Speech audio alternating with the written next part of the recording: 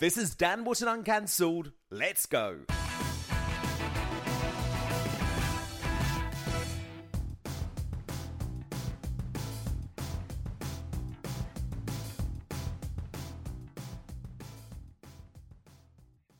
Trans women's place in sport has become one of the world's hottest issues this week after the cyclist Emily Bridges was barred from racing in the national championships this weekend.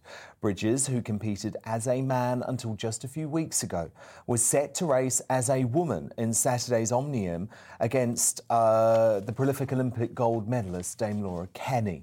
But after female riders threatened to boycott the event over her inclusion, the sports governing body, the UCI, saw sense and declared her ineligible, a decision British Cycling worryingly said was disappointing. Stonewall also against the decision. Now, the Bridges controversy is the latest lightning rod in the trans women in sport debate after 6'1" trans swimmer Leah Thomas powered past female Olympian Emma Weyant in the NCAA Women's Championships women's rights activist and Standing for Women founder Kelly J. Keen's poolside protest against Thomas at the event went viral. Are you saying you think that his body is the same as the other girls in the pool? Everybody is His, different. no. Are you saying he doesn't have male organs? So do you think that, Are you everything saying he doesn't have male organs? I don't think that I think you're twisting words, and I think you have no idea. Actually, let me ask you. Does he have, no, I'm a woman, that is not a woman. Can I ask you a That question? is not a woman. Can I ask you a Do you question? have ovaries? Can I ask you a question? Yeah, go on, then ask me a question. Ask me a question. Are you a biologist? Oh my God, don't be ridiculous. No, I'm not a vet, but I know what a dog is.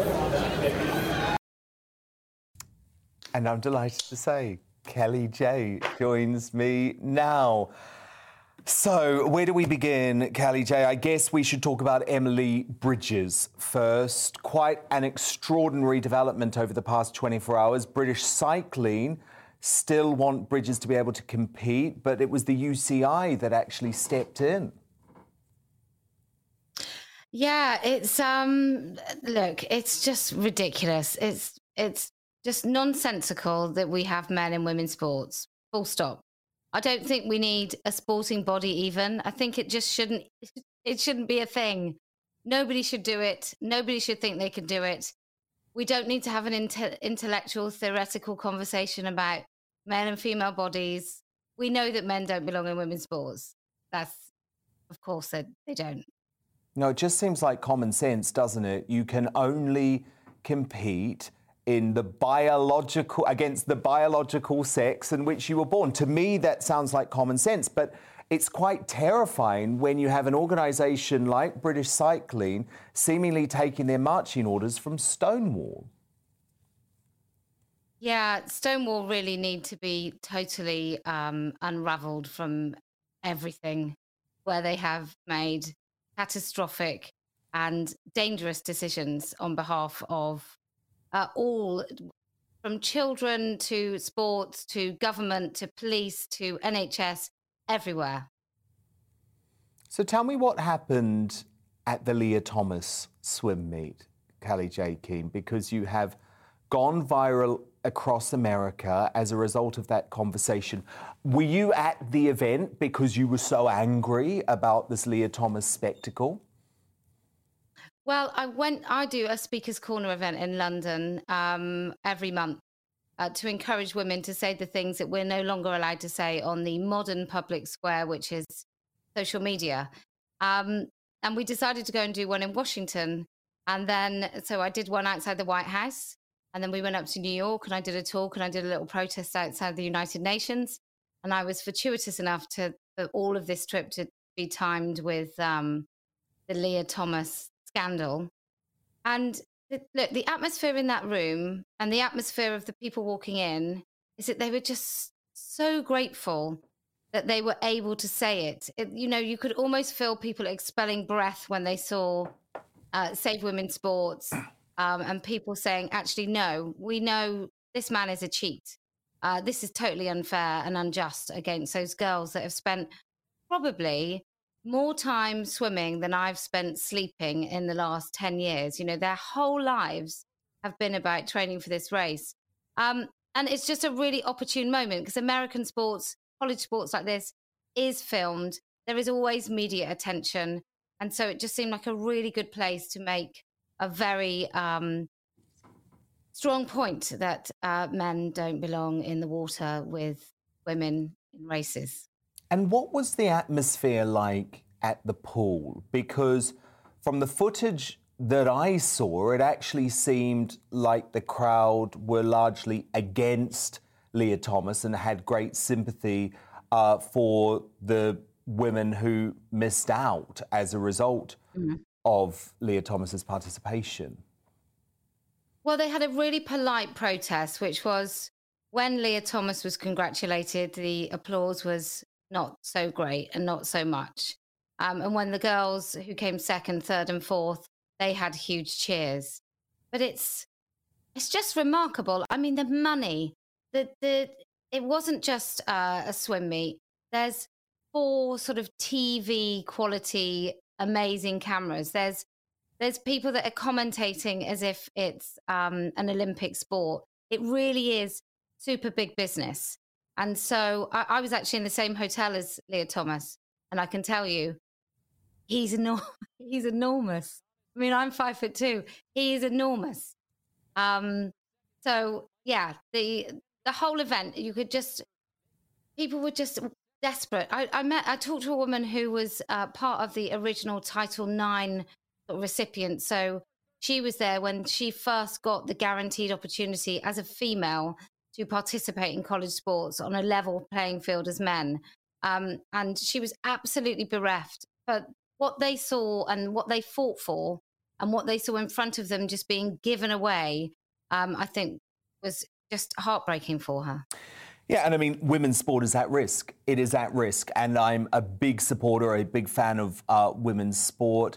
I specifically support the all-conquering London Pulse women's netball team. Now, all you need in a women's team sport, Callie, is for one trans athlete to be part of it, and the whole sport is destroyed. And I worry about the wokery infecting these sporting bodies. Do you think, like I do, that actually there might have to be government action here, that government might have to step in to actually protect women's sport in the UK with laws? Well, the government can't protect a single-sex space in the UK or a hospital ward or a prison. So I don't know if I really think that it's too hopeful about them protecting sport. But the government needs to put its big girl pants on, really, and start totally protecting women. Well, what Boris is the point Johnson of even did change saying... his language. Because, look, I know what you're saying. Up until this point, Boris Johnson has been very influenced by his wife, Carrie Johnson, who is in cahoots with Stonewall and believes in that ideology. But I don't know if you saw the comments from Boris Johnson in the House the other day. It really felt like he's realised this is an issue that he has to start taking a stand on. Maybe it is hopeful, but it was a significant change of language, I thought, from the Prime Minister. Well, I think, if I was in government and I wanted to make sure that Labour never got in again, I certainly wouldn't be jumping on the woke bandwagon. I think Labour have really shown themselves to be quite ridiculous on this issue. Keir Starmer has blundered into this so many times. And for a man that understands the impact of, the criminal justice, the fact that all the statistics about male violence and what opportunistic predators will do, and then to just carte blanche wave away women's rights just so he can say something really silly on Andrew Marr, I just find just bizarre. So if I was Boris Johnson, I would absolutely be the party that all these politically homeless women, of which I am one, can finally say, actually, that party is going to protect my rights and the rights of my daughter. Yeah, well, Sajid Javid has given a new interview seemingly backing your position on this, so perhaps that is where the Tories are going. Can I just ask Callie finally, because look, this is a human story. Leah Thomas has suffered a lot of abuse, and now we learn that Emily Bridges has had to remove their Instagram page, their Instagram account. Emily's mother has said that her daughter is suffering from abuse and may even have to have police protection at future cycling races. Do you feel any human sympathy towards them? Yeah, what a big lie these young men have been fed, which is A, that sex change is possible, and B, that a load of people around them, at no point has anyone said, you actually can't do this. This is unfair. But instead, people have said, you know what? You can do what you want. Life's just like that. You decide what you want and we will accommodate you. And it isn't like that. And they will face backlash. And I don't suspect for a moment that anyone has said, look, if you go to this cycling race, it's not a, yay, trans rights. Isn't this wonderful? It will be, there is a man racing with women and it's unjust and unfair. And we will be very cross about it. Okay, thank you so much. That was Standing for Women founder Kelly J. Keane.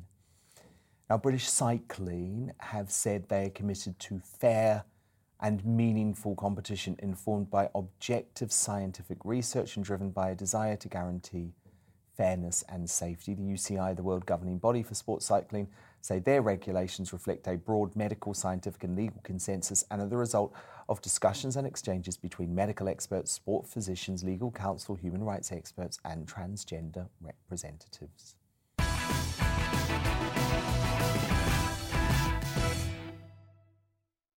Time now for Uncancelled, though. And this is where Britain's top commentators speak out on controversial issues without the fear of the cancel culture sweeping the rest of the media.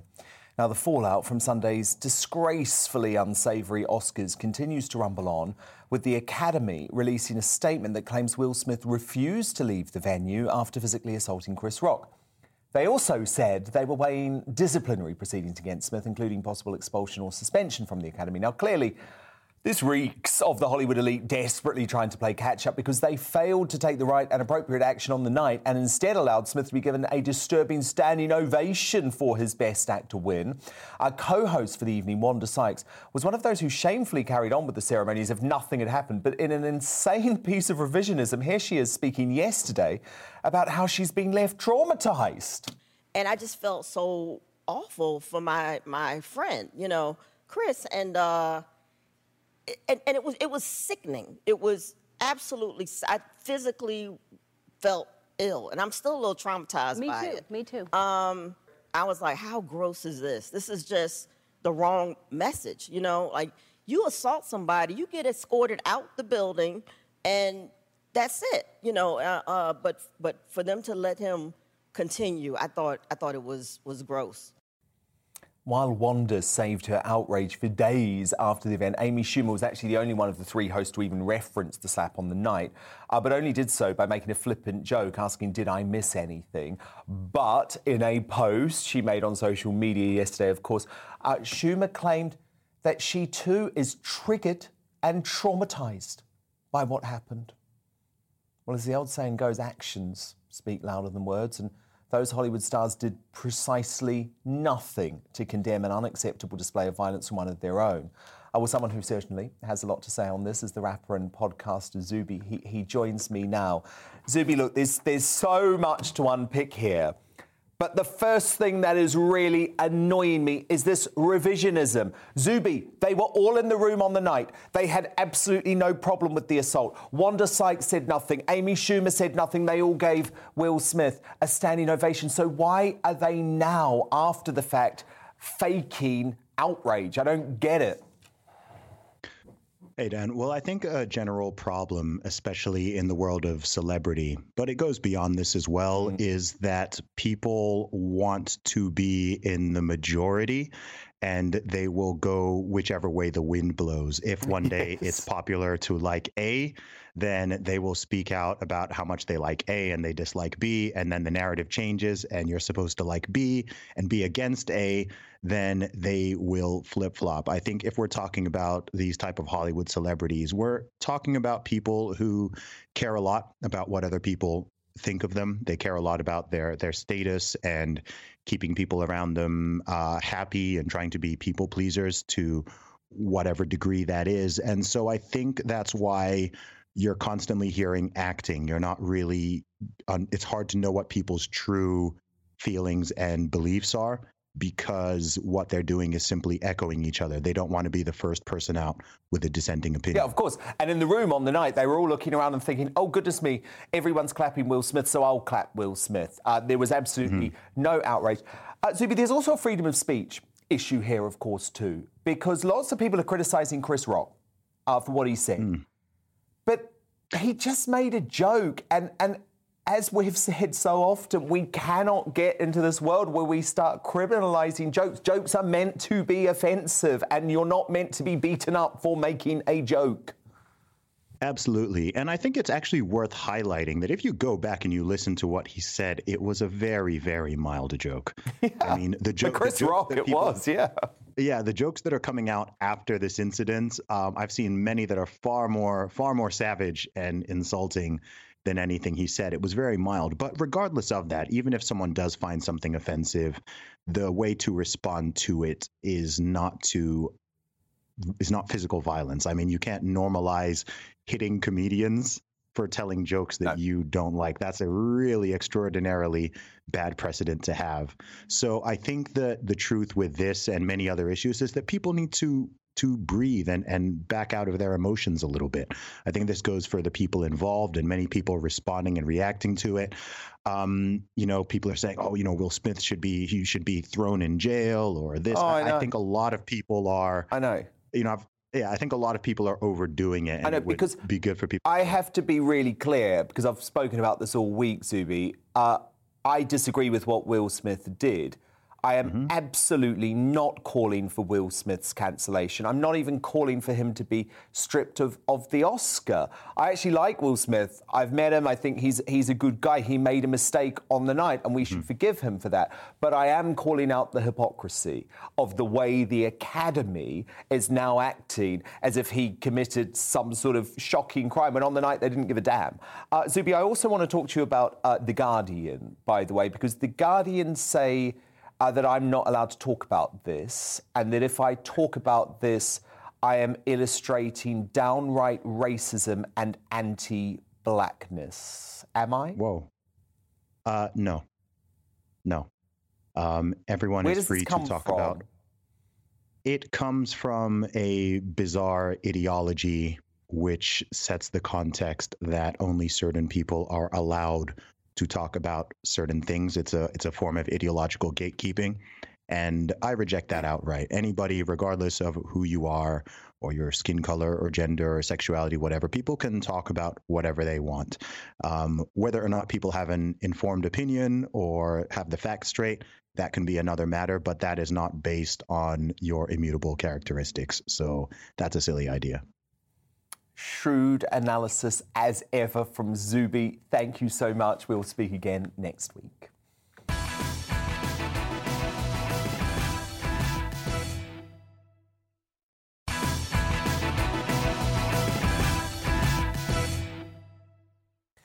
Mark Dolan is tonight's outsider.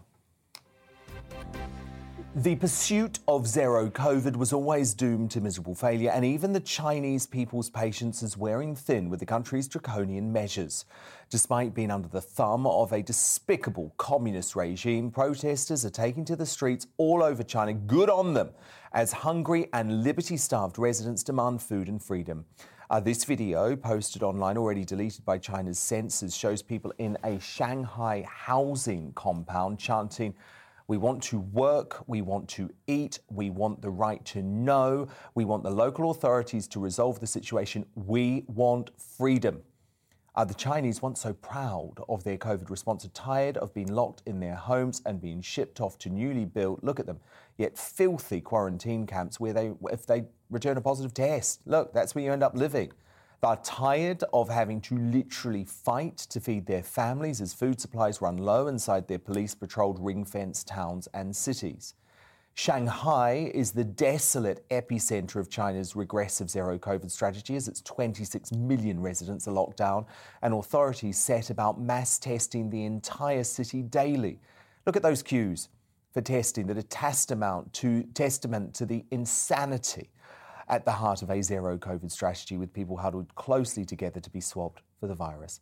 And, as if things weren't sinister enough, they've got robots patrolling the streets to ensure people don't disobey the dystopian lockdowns.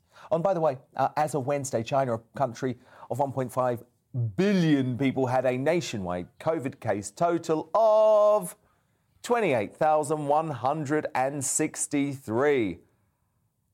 Goodness me, Mark Dolan, this unrest in China shows that zero COVID is a complete disaster that only belongs in dictatorships, right? Yes, I quite like that robot dog, though. I wouldn't mind if it picked up my shopping. We don't want to go down that path, Mark. We don't want to go down that path. It's terrifying. No. Now, listen, Dan, this pandemic has been a litmus test for values, whether it's within a country, within a population. People have revealed their true colors, and no better example is there than of the truly evil Chinese Communist Party, who, let's be honest, spooked the West into having lockdowns in the first place. COVID has tapped into the totalitarian instincts of a lot of countries, but China is the most extreme example. And we know we've seen a zero COVID policy in your native New Zealand and also Australia. That has failed too, where cases are through the roof. And what we need to learn after 2 years is that this virus isn't going anywhere. And to see these scenes in China where the government completely failing to control the virus but attempting it anyway appears to have learnt nothing. I know, Mark. And if the Chinese people are finally starting to stand up against this, you know it's bad, because imagine 2 years of this hell, Mark. 2 years of it they've had to endure. To what end? What's the point? You know, what is the point? And it's interesting you raised New Zealand, because obviously I have been following it closely. You know, COVID is ripping through New Zealand now. They have tens of thousands of cases every day, because we can't avoid this thing, and we were never going to be able to avoid this thing. And I thought the Chinese were smarter than that, because they've proved themselves to be ingenious when it comes to the economy. And they will, in the years to come, take over as the world's largest economic superpower. More's the pity. But this is medieval stuff, Dan. I mean, look at those pictures. It's horrific what the Chinese people are going through. Those who are protesting know that they risk jail and possibly even harsher punishment than that. They might be tortured. It could be that they'll throw away the key, and yet they're so upset and they're so desperate for their families. They want to put food on the table. In the end, it's an extreme example of zero COVID, right? That if you have zero COVID, you will be left with zero country. I've got to say, we didn't exactly get off scot-free in the West, Dan, because, OK, Britain's had a degree of freedom since Freedom Day on the 19th of July. And of course, we didn't cancel Christmas. But we've had zero COVID light here in the UK. And if you want to have a look at the impact of that, well, you've got a waiting list, which some feel could reach 12 million by the time we're done. And you've got £500 billion worth of debt. So it's not as bad as China. It's not as bad as New Zealand. But it's a lesson to all of us that we should have ultimately taken a more rational route. Well, yeah, and we had total scientific thickos like that Devi Schroeder encouraging scheming Sturgeon in Scotland to go down the path of zero COVID. Do you remember in 2020, Sturgeon basically declared Scotland COVID free? I mean, these people are lunatics, Mark. I said from March 2020, actually from February 2020, that borders can never stop a virus, and the countries that think that their borders will keep the virus out are in the end going to lose. Sure, maybe their case numbers and their death numbers were lower in the beginning, but in the end, Mark, they will lose. Final word to you. Well, yes, absolutely. We've got to learn from history. Look at China. Let's never go there again. This is devastating stuff. Indeed. Mark Dolan. And of course, Mark will be here in this very slot Friday, Saturday, Sunday night with Mark Dolan tonight. And Mark, I will be watching. Have a very good weekend. Thanks, Dan. You too.